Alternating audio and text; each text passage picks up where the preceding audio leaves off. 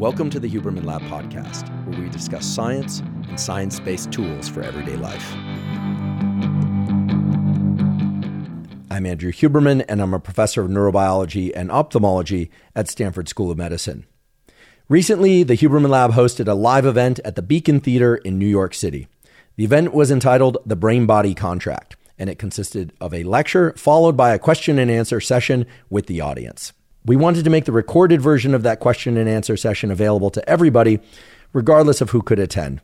So what follows is the question and answer period from the Brain-Body Contract live Huberman Lab event. I want to be sure to thank the sponsors from that event. They were 8 Sleep, which makes smart mattress covers with heating and cooling capacity. I started sleeping on an 8 Sleep mattress cover about 8 months ago, and it has completely transformed my sleep. I sleep so much deeper. I wake up far less during the middle of the night, if at all, and I wake up feeling far better than I ever have, even after the same amount of sleep. In fact, I love my 8 Sleep so much that when I travel, now I'm quite bothered that Airbnbs and hotels don't have 8 Sleep mattress covers on them, and I've even shipped my 8 Sleep mattress cover out to meet me in the location that I arrive to so that I get the best possible sleep. If you want to try 8 Sleep, you can go to 8sleep.com/Huberman to save up to $400 off their Sleep Fit holiday bundle, which includes their new Pod 3 cover. 8 Sleep currently ships in the USA, Canada, United Kingdom, select countries in the EU, and Australia. Again, that's 8sleep.com/Huberman. I'd like to also thank our supplement partner, Momentous. They make the very highest quality supplements. They ship internationally, and they've formulated supplements as single ingredient formulations that match what is discussed on the Huberman Lab podcast. If you're interested in any of those supplements, please go to livemomentous.com/Huberman. And now, without further ado, the question and answer session from the live event held at the Beacon Theater in New York City. And as always, thank you for your interest in science.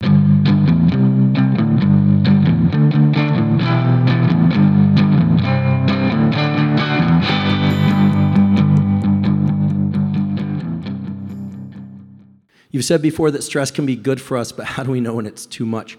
That's a good question. And I should preface that by saying that there's some incredible work that was done by a colleague of mine, Dr. Alia Crum. Ali is how she goes by, Dr. Ali Crum, who is she was a Division I athlete. She's a tenured professor of psychology at Stanford. She's a licensed clinical psychologist. Like every once in a while I look around at my colleagues, I'm like, oh my goodness, who are these people? Very humbling place to be. But she's made some important discoveries, and I want to just highlight one, which is this notion of mindset. And no, these are not placebo effects, but let me just tell you, when you think about stress, how you think about stress is really important. First of all, you can't lie to yourself, but if, for instance, you watch a 1 or 3 minute video, as she's given subjects in her lab, about stress, and it tells you all the terrible things that stress does to your immune system and sleep, then you experience those things, increases in blood pressure, et cetera. However, if you watch a 1 to 3 minute video that's also true about the fact that stress can sharpen your decision making for certain kinds of things, actually can accentuate your immune system. I wish someone would help me get this narrative right out there. Stress does not deplete your immune system unless it goes on a long, long time. We'll talk about what long means in a moment. Why would it? Think about it. If you had to fast and move with family or weather a storm of any kind, emotional or physical, and you got sick, that wouldn't make any sense. It's usually after you're stressed. If you've ever been go, or taking care of a loved one or studying or working hard, and then you finally go on vacation, you rest, you arrive and you get sick, it's because your immune system shut down, it stopped. Your immune system is mobilized by that alertness side of your autonomic nervous system. But you do need sleep. You do need sleep, and it's actually, we think, the slowing of circulation. And this is why it's probably not a good idea to exercise if you're already sick, and if you're veering towards sick, probably limit the intensity of any kind of interaction as best you can and just still yourself. Well, Ali's lab has clearly shown us over and over again that what we know, our knowledge base, really does shape the physiology of those outcomes. Now you know that stress is both bad and good, so which one is it? Does it average to nothing? No. It turns out that you can bias this in one direction or the other depending on which information you're listening to more often. I think this is really important. I still am trying to get my head and my mind around what's happened over the last few years and where it's placed us. Like, where did it land us? Are we more resilient now, or are we just really beat up? I don't know. I really don't know. But I think how we interpret the last few years is going to make a big difference in terms of how it impacts us. How do we know if we are... Thanks. Yeah, what we're missing out there, I think, is a narrative from somebody that people listen to. And I'm not saying that person should be me. In fact, it shouldn't be me. But somebody that can help us frame what's just happened to us. Much like I think that the world needs a good therapist, basically. Needs a very good therapist. So I would call short-term stress, which is very beneficial for us, is the kind of stress that happens on the order of a day, 2 or 3 days. Not a problem, even if you feel torn apart, provided you can get rest afterwards. Long-term stress is the kind of stress that really starts to impede your sleep-wake cycle, make your dreams more stressful and more like nightmares, and they're not going away. And I can promise you that for those of you that have challenges with sort of a accumulation of stress from the past that's now compounded by what's happening now, et cetera, that the solution does seem to be to get yourself into a supported environment of some kind that will allow you to go through a full catharsis. Again, it doesn't have to require psychedelics. That can take you through the full ride of autonomic intensity catharsis of some sort, and then relaxation. That does seem to be what snaps people out of what we would call longer-term stress and historical stress. There's even the question of whether or not focusing directly on the trauma and the story is so critical. I think it is. Obviously, that's something that should be done with a clinician. But stress that impedes your sleep for 3 nights or more, that shifts the pattern of dreams to more anxious dreams, that is more long-term stress. And for that, you need to take it seriously. And it's the kind of thing where if you don't take it seriously, it can start degrading things like your immune system, et cetera. And I would say that under those conditions, use sleep as a good marker. In fact, I'm sure there's some clinicians in the room. I mean, one of the questions that is used as a diagnostic for whether or not people are depressed or anxiously depressed is whether or not they're sleeping well or not, right? Again, language is not very good at parsing what's going on inside. We have to look to behaviors and regularity of sleep-wake cycles, et cetera. Hopefully that was at least a partial answer.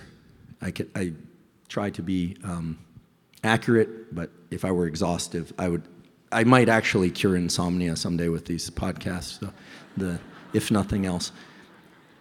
How has hypnosis been impacting my life?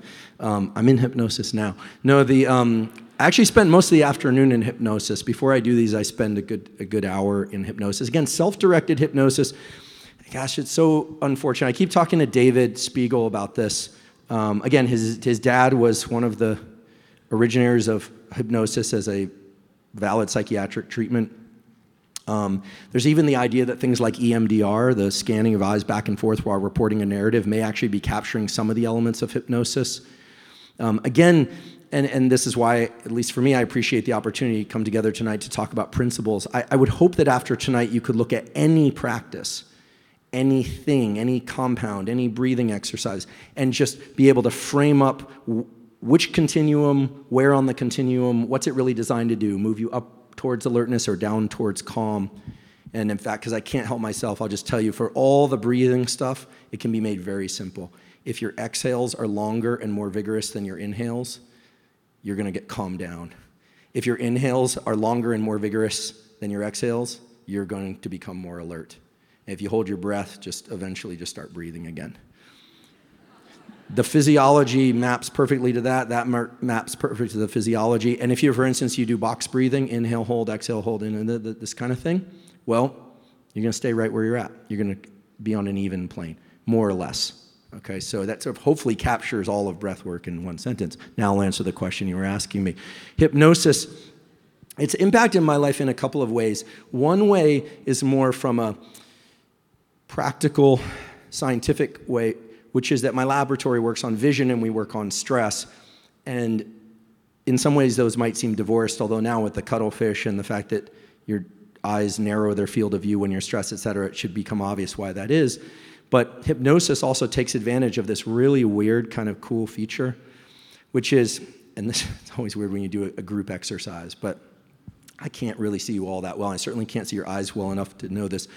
But David Spiegel, there's actually something in this is a valid thing called the Spiegel eye roll test, and it's not the like teenage eye roll, that when you look up while not moving your head, when you look up, you actually are engaging circuits in your brainstem that are involved in generating alertness. And when you look down and your eyes close, the opposite is true. You're engaging circuits in the brain that are taking you into a calmer state. Now, wouldn't it be wonderful if all you had to do was look down and you'd be calm, and look up and you'd be alert? That doesn't quite work that way. But to induce hypnosis, what they do is they have people look up, and then while looking up, close their eyes, which is actually kind of hard to do. Some people can't do it.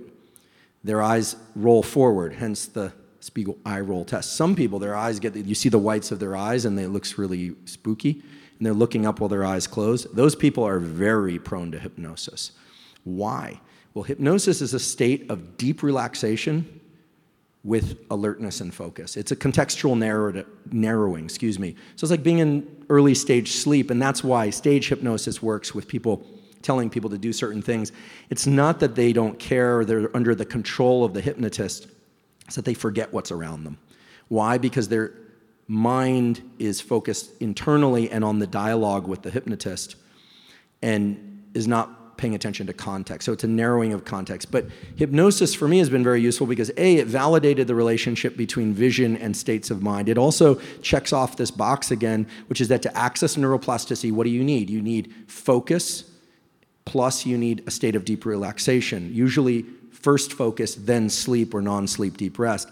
But Spiegel and his daddy figured out, because they're way smarter than I am, that you can get people into that perfect state of neuroplasticity by combining them both in real time through this atypical thing we call hypnosis. So I do a daily or maybe every other day hypnosis script it's self-directed hypnosis script of about 5 to 15 minutes, usually trying to get myself to be less pissed off about something that I'm really pissed off about, frankly. I imagine the stuff I'm really pissed off about in the screen on the left side. I think about all the things that make me feel good, and then I keep thinking about how angry I am. This is really how it goes. And then over time, I've noticed, well, you're coupling that bodily state of calm to the anger thing. This is all very hard to do in talk therapy.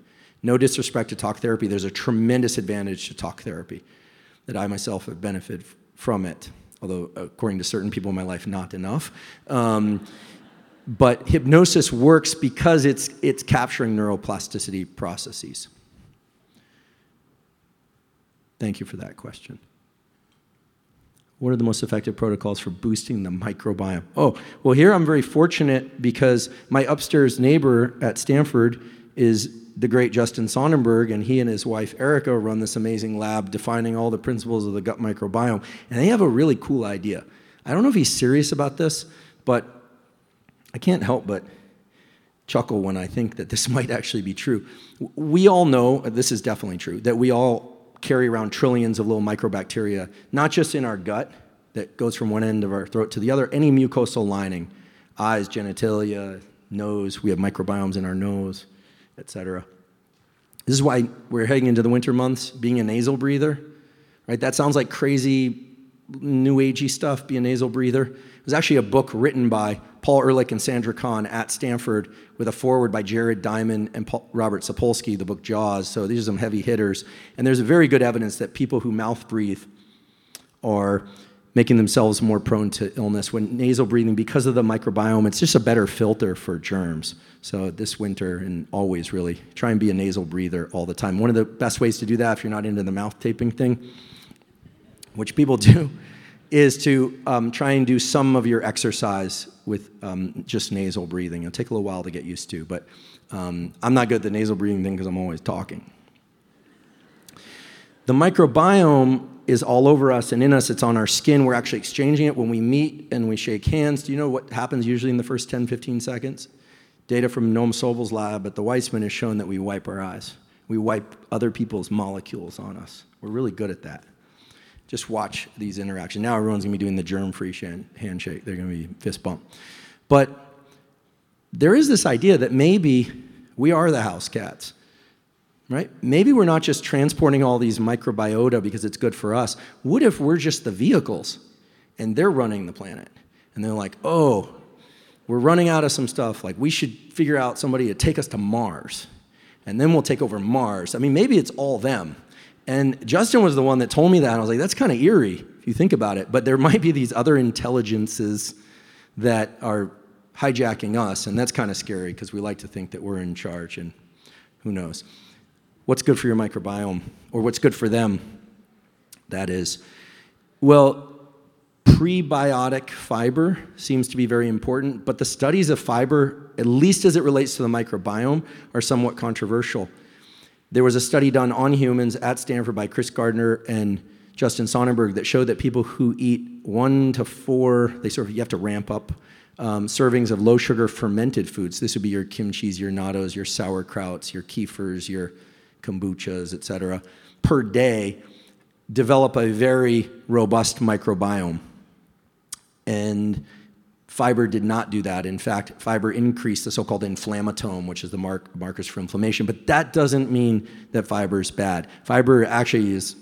Getting enough fiber is correlated with a number of other things that are great, like reduced cardiovascular disease, for instance, cancers of the colon, for instance. So fiber and gut microbiota. Prebiotics, probiotics, probably only necessary if you have a dysbiosis, if you've been taking antibiotics, or if for some reason you're depleted of the microbiome. One of the great ways to deplete your microbiome is to just eat highly processed foods, but hopefully most people aren't doing that. So prebiotic fiber and these low-sugar fermented foods. And then someone always says, beer, right? Someone always, yes, beer will support your microbiome, but it might do other things too. So in general, low alcohol, low sugar fermented foods reduce the number of inflammatome markers. That's very, very clear from the Sonnenberg data. And then there are other ways, of course. The microbiome actually interacts with temperature, so the cold exposure thing is actually good for your microbiome. But, and I want to really emphasize this, if you hear about studies that such and such improves such and such, keep in mind that anything that improves your sleep, your microbiome, or your social interactions will improve basically everything else. And those are what we call modulating effects, not mediating effects. This is really important, and we teach first-year graduate students and medical students about this. Like, for instance, if there were a fire alarm pulled right now, God forbid, it would modulate all of your attention, but would you say that fire alarms mediate attention? No, it's not directly in the line of mechanism, but it can adjust an existing mechanism. So great sleep is great for everything, but it doesn't control it directly. And so things like getting great sleep, keeping your microbiome healthy, getting enough sunlight, et cetera, they provide a kind of buoyancy to all the organs and systems of your body, but they aren't necessarily the thing that cures ADHD. But of course, if you have ADHD or issues with focus, getting enough sleep will help. Is nutrition the way to cure your ADHD? No, but if you improve your gut microbiome, it's very likely that your neurotransmitter systems will improve. Limiting sugar will help, et cetera, et cetera. So there's reason to think that great sleep, solid nutrition, microbiome, social interactions, exercise, those are kind of the big five. There are others too, of course. With those, you set a good buoyancy to all the other systems. And then we get into the things of how to directly increase focus or modulate dopamine and so on and so forth. Oh. Well, I realize some people are afraid of dogs. We actually have a dog stimulus in our fear lab. We get people that are terrified of dogs. We hired this dog trainer guy who has these pit bulls that will attack you while you're in VR. By the end, people are a little more comfortable with dogs in general. For you and me, if you're not afraid of dogs, that's not terribly terrifying. But if you are, even the thought of that can be pretty terrifying. A couple of things people have thought about, the eye contact thing. They make eye contact.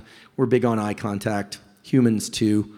Eye contact is meaningful in terms of oxytocin release. That's all real. Those data are the more and more data that come out from better studies. Eye contact is a big deal. I think it's also that just the dogs are always game to show up exactly where you want to meet them, and they always show up in their most loving possible state for them. It's a pretty simple equation if you get it right. They need proper care, but Costello was unique because the bulldog also, you don't want to get me going on dog breeds, but the bulldog also looks disappointed all the time. And then you do something it likes, and then it looks delighted, and pretty soon you're working for their approval. And we were like the odd couple, me and him. And I realized he's got me trained really, really well to do my best to please him and delight him, which delighted me. And there I was, on the hook. So that's one reason. I think there's also another reason, which is super nerdy, which is this C-tactile fiber thing, which is you have these little nerve endings in your skin. And we know, of course, that oxytocin is released from parent and child.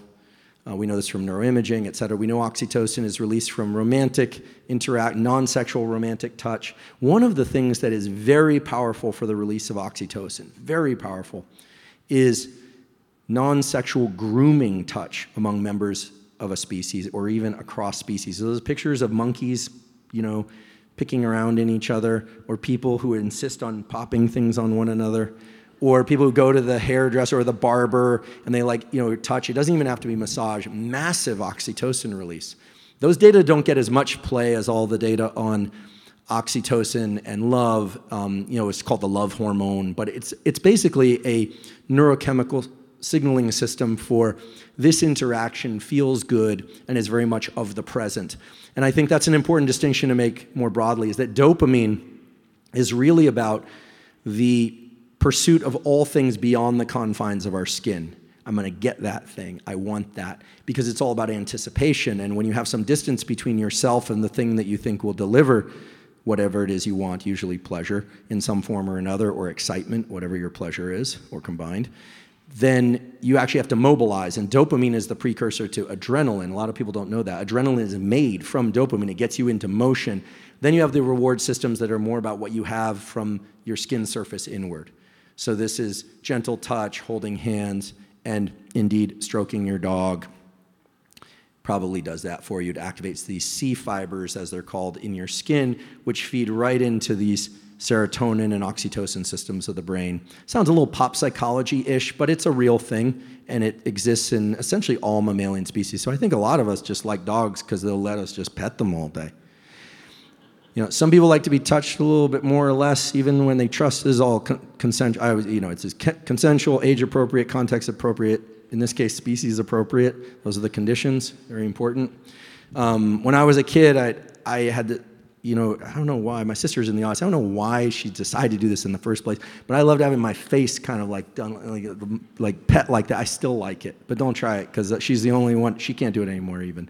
So we all have these things that feel good, and I think it feels good because it releases these chemicals. And these are ancient systems, ancient systems that we all have, and I think dogs let us do that. And cats toy with us with this one. Because there are those cats that let you pet them, but most of the time they're doing it to you and then they withdraw. And I don't know many dogs that do that. So I think I'm going to answer the question finally. I think dogs, we love them so much because they let us pet them as much as we want. And cats play this very diabolical game that's a lot more like human relationships. How can night owls best function in a society made for morning birds? Can you change your chronotype, or do us night owls just have to suffer? Okay, well, as a former night owl, I used to work long hours in the lab. I still work long hours, but less in the lab. Just so happens that's the way the career goes. I put tinfoil on the windows, I would lock the doors, I'd blast the music, and I would stay there over the holidays until I had to go home just for the holiday events. And my clock would drift, so I became a night owl, and then my clock would flip and everyone was gone.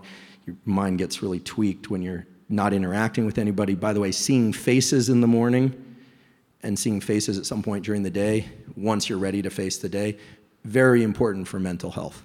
This is something I wish more people knew about. It also, and here I'm not trying to evoke any kind of sentimentality, but when you think about people who just are clearly not doing well, whether or not they have shelter or not, it's how often do we actually make direct eye contact nowadays? It's not very often. So eye contact is important, but I've also shifted to being a morning person. And so here's the thing. If you are a true night owl, that means that your circadian clock, meaning the genes that control the area of your brain in your hypothalamus that controls sleep cycles, is fundamentally different. Very unlikely you'll become a morning person without being a kind of angry morning person. So you can use that argument and you can cite me. However, as we get older, it is true that the amount of slow wave sleep to REM sleep tends to change, and we can do better on shorter bouts of sleep, mostly because we're getting less rapid eye movement sleep. And even if we try, we can't. Those people would probably be better off sticking to a limited amount of sleep at night and then getting a short nap. The rule with naps is nap if you want to, don't if you don't want, but not if it interferes with your nighttime sleep. And if you can't nap, do some sort of non-sleep deep rest, or NSDR, as I refer to it, non-sleep deep rest. So you can probably shift your clock by anywhere from 2 to 8 hours, and that's true for jet lag as well. Light is going to be the best way, but if you really want to shift, you're going to have to stack the big 3 or 4. Light, so get light when you want to be awake. Temperature, you have to increase your body temperature to wake up. You have to decrease body temperature to go to sleep. Keep in mind, if you get into an ice bath or cold shower, you get very, very cold, but then what happens? It's like putting an ice pack on the thermostat. Your body temperature goes up. Remember, thermogenesis, that's the warming of the body in response to cold. Of course, if you stay in a long time, you'll get crispy cold. You turn into a popsicle. But the idea is that if you take a cold shower and you get some bright light and you get some exercise and you drink some caffeine, you can train your system to expect that at a certain time of day, and you'll want to go to sleep a little bit earlier or much earlier, and you'll want to wake up when you stack those things. But that also means not taking caffeine and cold showers and doing exercise late at night, so it's going to take some work. But those are the big 4. It's going to be light is the most powerful way to shift. More light awake, less light asleep. Temperature increase awake, temperature decrease asleep, right? Food is the other one. Eating, you can force yourself to eat breakfast even if you're not a breakfast eater. This works when you travel too. Just get onto the local meal schedule because you have a clock system in your gut, believe it or not. You want to synchronize that with your brain. And then activity, getting some sort of exercise. But it takes a little bit of work, but you can do it. You can definitely do it. If you're nocturnal, that's weird, unless it's because of your work, in which case there are tools for shift work that we've put out there on the podcast. Your podcast has been a wild success. How do you see it growing over the next few years? I try and live in the tunnel of lack of understanding and awareness about what's happening with all this. I really do. Lex suggested we do the podcast. That's a true story, doing it. I still really do feel very much like I did when I was a little kid. I'm just going to keep trying to learn and share. I'd love for people to share the tools. I don't want credit for them. If people credit us, great. But if you think about it, most of what we talk about are not things that you buy. These are tools that, again, work the first time, every time. I always say behavioral tools first, then nutrition, supplementation. And then for some people, prescription drugs or some of these more experimental drugs make sense. For some people, it doesn't. For instance, I don't think kids should be doing psychedelics. I mean, childhood is enough of a psychedelic experience in and of itself. But I had an amazing clinician. He's actually a triple board-certified psychiatrist, neurologist at Stanford, Nolan Williams, on the podcast. And he talked about even the use of ibogaine and MDMA, even in some younger populations, but again, with therapeutic oversight. It blew my mind. I also didn't know this, that MDMA I thought was toxic. Please don't just take it off the street. But if you're interested in clinical trials, there are great clinical trials happening through MAPS, and you can look at Nolan's website as well. You know, most of the knowledge about the effects of MDMA is from the LDS community because they volunteered for these studies because it's not on the banned substance list. And so there's a lot of knowledge, and they don't use other substances like alcohol and marijuana and cocaine. So much of what we know about the effects of MDMA on the body and brain is from that community. Other communities too as well. So what are we going to do with the podcast? Well, every Monday I'm going to keep putting out episodes until they put me in that grave with the thing. Thank you. Yeah, it is a labor of love, and it's a lot of fun, and we're just always trying to make them better, clearer. Somehow they're not getting shorter. I always tell Rob, this one's going to be 90 minutes, and he's like, yeah, I'll believe it when I see it. I think for me, one thing that it has brought that's really wonderful is the opportunity to learn from people in other domains that are far better at putting information and things into the world. So I hope he doesn't mind me saying this. I've been very blessed. I've become really good friends with Rick Rubin, who's been really helpful to me. He has an amazing book on creativity coming out. That's not a plug for the book, although I guess I just kind of accidentally did it. But Rick, of course, is like produced and created all this amazing music, everything from like Run DMC, Beastie Boys, Slayer, Johnny Cash, everything, just amazing. And one of the things that he's been impressing on me is that it's very important to stay focused on the process of what you're doing and to really not get into too much of how that's landing. So I do like to hear when things are not clear. That's really helpful to me. I do like to hear suggestions about great people to bring on the podcast. I love criticism. As long as most of the time, I try my best. It's hard sometimes, but I really try and just absorb it for what it is. But I love that aspect of interacting in this, even though this is fairly unidirectional. Hopefully there'll be more opportunities for kind of dialoguing and learning what's out there. My real hope is that practitioners will start to incorporate things. And again, it's not about me. I'm gleaning from fields and the work and discoveries of other people and trying to thread across fields. So that's where I see the podcast going, just more of the same, more of the same, more of the same, but a lot more and more topics as best we can, lots of guests. And we actually have an episode with Rick coming out at some point about creativity, which I think is one of the more interesting aspects of our being. So you watch for that. What is a stress inoculation protocol for the workplace anxiety? Speaking, does the principle of staying calm under high adrenaline states? Yeah, definitely. I think if you were to pick some sort of practice that you could do privately and safely, again, how cold should you make the water? Cold enough that it's really uncomfortable and you really, really want to get out, but you can safely stay in. And that's why we never say 40 degrees.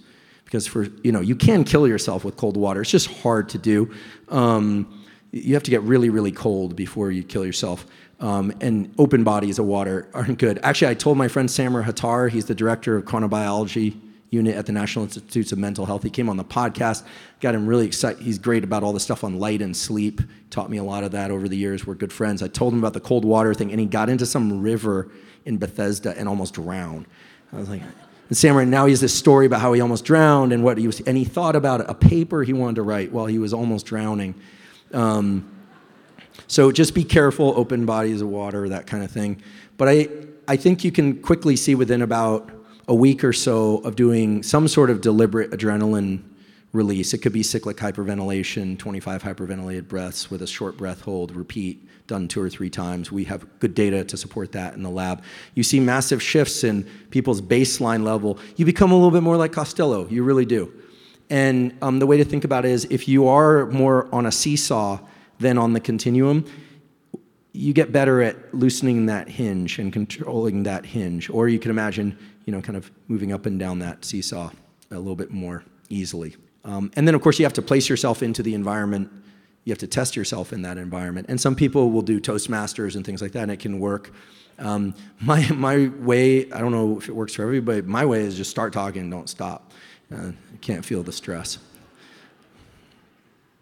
What do you think will be the next hot topic, new trend in the field of neuroscience, behavioral therapeutics? Ooh, I like that, because I have a lot of opinions about that. First of all, I do not think it's going to be brain-machine interface. My good friend Eddie Chang, who I've known since we were 9, he came on the podcast. He works on epilepsy. He's a chair of neurosurgery. We had a bird club when we were kids. Had 2 members. You had to know the names of all the talking birds, and then you had to know which one was the best talker, and it's the mynah bird. And of course, no one wanted to join. No one even took the test. But he became a neurosurgeon and does brain-machine interface. He's doing truly incredible work getting people with locked-in syndrome to speak through a device implanted under the skull. They just think what they want to say. These are people who haven't moved or shared a word with anybody, and they're now communicating. But here's what's really cool, and that he has also realized that facial expression is a lot. It's one thing to see on a screen what somebody in a chair or a hospital bed is thinking. That's wonderful, but facial expression is such a rich part of this. So this is a really good use of AI. He has now created very realistic iPad images of that person's face, and so they're actually speaking the words, and people form a deep relationship to the person who's right next to their avatar. So that's a positive use, I think, of avatars, and Eddie's doing amazing work. That kind of work, a brain-machine interface, neural link, et cetera, I think is going to be very useful and popular in the realm of therapeutics for Parkinson's, movement disorders, epilepsy, locked-in syndrome, et cetera. I think we are many, many, many decades from chip implantation into the brain for things like enhancing memory. And frankly, I wouldn't want it. Not because I wouldn't want to enhance my memory, but because of what I said earlier, is that the nervous system has a certain amount of real estate, and you don't want to make that real estate very lopsided. And so I think we're going to see something very different in the next 10, 20 years. And I hope this carries over to younger populations. I think we're going to hopefully start learning about our nervous system and what it can do. And the fact that we have these pre-existing circuits in us that we can learn to leverage that work first time every time. So I'm strongly biased in my answer, but I think that it still remains an open question, for instance, whether or not people could require less, perhaps, or no medication for certain things. And I say certain things because for conditions like schizophrenia, bipolar in particular, medication, OCD has proved very effective. But then there are a whole other set of conditions like depression and anxiety for which behavioral tools really work, but most people just don't even know they exist. So that's my hope. And again, I'd love the therapeutic community could try and expand their toolkit. I also think we're starting to see a blurring of the lines between different fields of psychology, so it's no longer psychoanalytic versus cognitive behavioral versus dialectic versus EMDR versus hypnosis, that it's all going to be governed by some central principles. All those camps, it's just silly, frankly, to me. It makes sense academically why those came to be. But in neuroscience, we had the same thing. You used to have to pick. It was like a John Hughes film from the 80s. Are you going to be a jock or a punker or a popular kid? Now it's not like that, and half this audience is looking at me like, what are you talking about? And that's exactly the point, which is, I'll never forget, I grew up in the skateboard thing. First time I saw someone wearing skateboarding shoes, I was like, yeah, they skateboard. And they're like, no, people are just wearing this stuff, right? So what you start to realize is all blended together, which is great. And in the field of neuroscience, you used to have to pick. Are you an anatomist or a physiologist? Are you into neural computation? Now your lab has to do it all, or you collaborate with people. Those divisions have really melted because people are interested in questions and they're interested in answers. And don't get me started, but the careerism of the requirement for everyone to have their own independent laboratory and say, this is my mission, that is one of the worst things about science. Because everything we know says that collaboration leads to faster progress. And I'm not going to take on the whole academic system. It's been very good to me, but I'd like to see a blurring of the boundaries. It used to be that labs weren't, here I'm really guilty, Huberman lab, but it used to be that labs were named after the problem they worked on. Vision lab, stress lab, happiness lab. I like that quite a bit more, but I screwed up and called this whole thing the Huberman lab. You have had a number of performance, nutrition, and fitness experts on your show. What changes have you made to your fitness protocol, including nutrition? Yeah.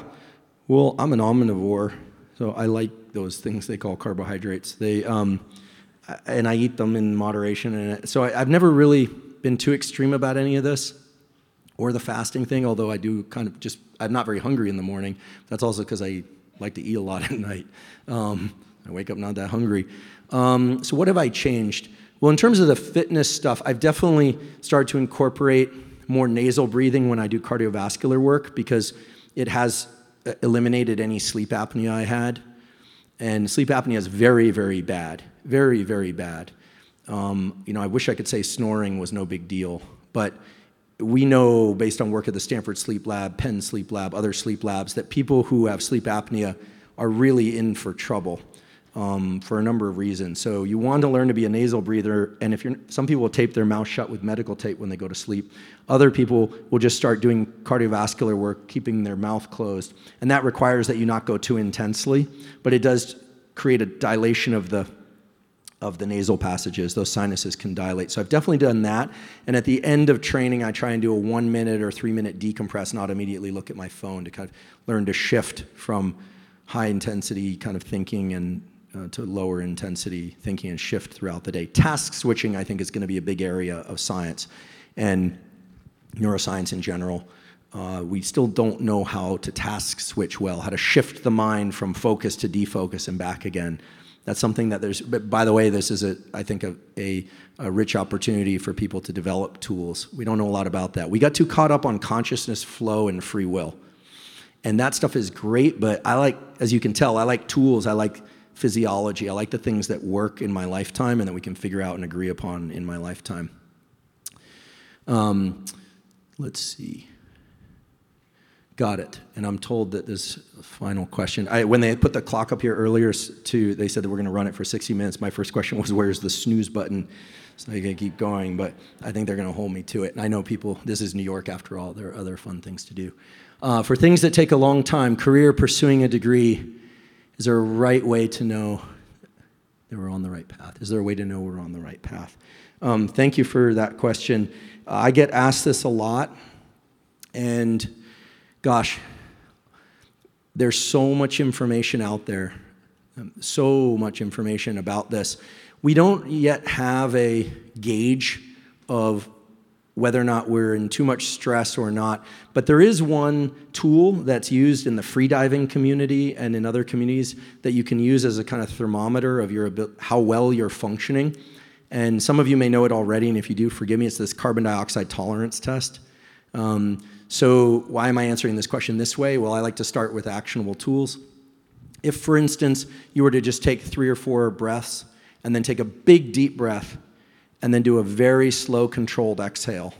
Could be through your nose or through your mouth, ideally through your nose, and you're trying to make that exhale as long as possible until your lungs are empty, and you time that. That's called the carbon dioxide discard rate, or the exhale discard rate. And it tells you how well you're controlling your diaphragm using something called the phrenic nerve. It also tells you how well you're managing carbon dioxide and how well you're managing stress. And if you're very stressed, that number will be very, very short. And I'm not talking about how long you can sit with lungs empty. I'm talking about an honest appraisal of how long you can control that exhale for. And if it's anywhere from 0 to 20 seconds, your stress level is high. And if it's from 20 to 40 seconds, it's moderate. And longer than 40 seconds means you have good control over your carbon dioxide system, more or less. Now, these are averages, and guess what? It has nothing to do with fitness, and also it has nothing to do with you per se, because if you do this when you first wake up after a good night's sleep, you'll have a long discard rate. If you do this after running, you'll have a short discard rate. You're not out of breath, you're just not managing the system very well. So you can touch into this every once in a while as sort of a blood pressure reading type thing. This is very back of the envelope, it's not perfect, but it works well enough that alongside things like resting heart rate variability, etc., you can get a window into how well you're managing stress. Why am I answering this question this way? Well, this is something I recommend doing every once in a while, especially if you are in a period of a career or any kind of pursuit where you are feeling like you're grinding. I think once your carbon dioxide discard rate starts to really get shorter and shorter, you're having trouble sleeping, I think it's time to focus on reestablishing that buoyancy to your nervous system, because then and only then can you make good judgments about whether or not you're in the right trajectory for you. Now, in terms of the larger psychological themes, are you doing something that brings you meaning or not? That gets into some complicated territory. We're very good at assigning meaning retrospectively and saying, well, that was a good experience because we had it and we learned from it, et cetera. But I think most people would like to avoid things that they can only look back on and say it was useful because I learned something from it. And for that, I'll just give the default, but I think, at least to me, accurate answer, which is the more often that you can tap into that feeling of excitement and delight in your work, even if from small things or from surprising things or from the social interactions that you're able to glean from that work, the longer and better you're going to be able to pursue that line of work. For me, as in graduate school, I was very isolated. I worked alone in the lab. Maybe it was because of the tinfoil I put on the walls or the windows. I don't know. In fact, my graduate advisor's one complaint was that I seemed unfriendly. I wasn't unfriendly, I was just busy. But I got to be very good friends with the janitorial staff because they were the only one around at the time I was working, or a few other people. And those small interactions actually became very significant to me and became sources of brief, but to me, at least at the time, meaningful social exchange. And of course, eventually I made friends and, had relationships of other kinds and things that were healthy as well. But I think learning to tap into this love of what you're doing is sometimes hard, but you have to look for it. It's an active process. And I'll default to to the work and the podcast that's coming with Rick Rubin, and he has a lot of what he talks about in terms of creativity is about accessing what he and others have talked about as the source. If that is an abstract, I don't know what is. But the source is this ability to see yourself as more of a portal for getting certain things done in the world than being so careerist and focused on whether or not outcomes are really matching what you need. It involves some mental flexibility and is, of course, okay to pivot back and forth. But we can only access this feeling of delight and joy and this feeling that we're somehow connected to some larger theme, aka meaning, I think when we are able to be calm enough and not so focused. But in order to get anything done, we have to be hyper-focused, and that brings me back to the basic principle of today's whole discussion, which is that it's not about landing yourself in a state of focus, motivation, and drive, or in a state of deep sleep, certainly not in a coma. It's about being able to move up and down the various continuums that allow you to access focus and real, gas pedal down to the floor kind of thinking and action, but then also deliberately back off, transition to periods of rest. And the real key is for you to feel like you're in the driver's seat. If we know anything from the last 100+ years of psychology and neuroscience literature, it's that if an animal or a person feels that they are in control of the physiological process within them, and they know they can get themselves out some way, somehow, at some point, and back into a state that they want somehow, some way, at some point, well, then all the language around meaning and happiness and delight starts to emerge. So learn to move around along those continuums, learn to do it deliberately, and I wish you the very best of luck in it. I know it works. So, thank you. Thanks so much. Thank you. Thank you. Thanks so much for coming out. I really appreciate it. And grateful to our sponsors, of course. Thank you. And to all of you for your time. I know there's a lot to do in the city, and I hope everyone enjoys it. And of course, I'd be remiss if I didn't say thank you for your interest in science.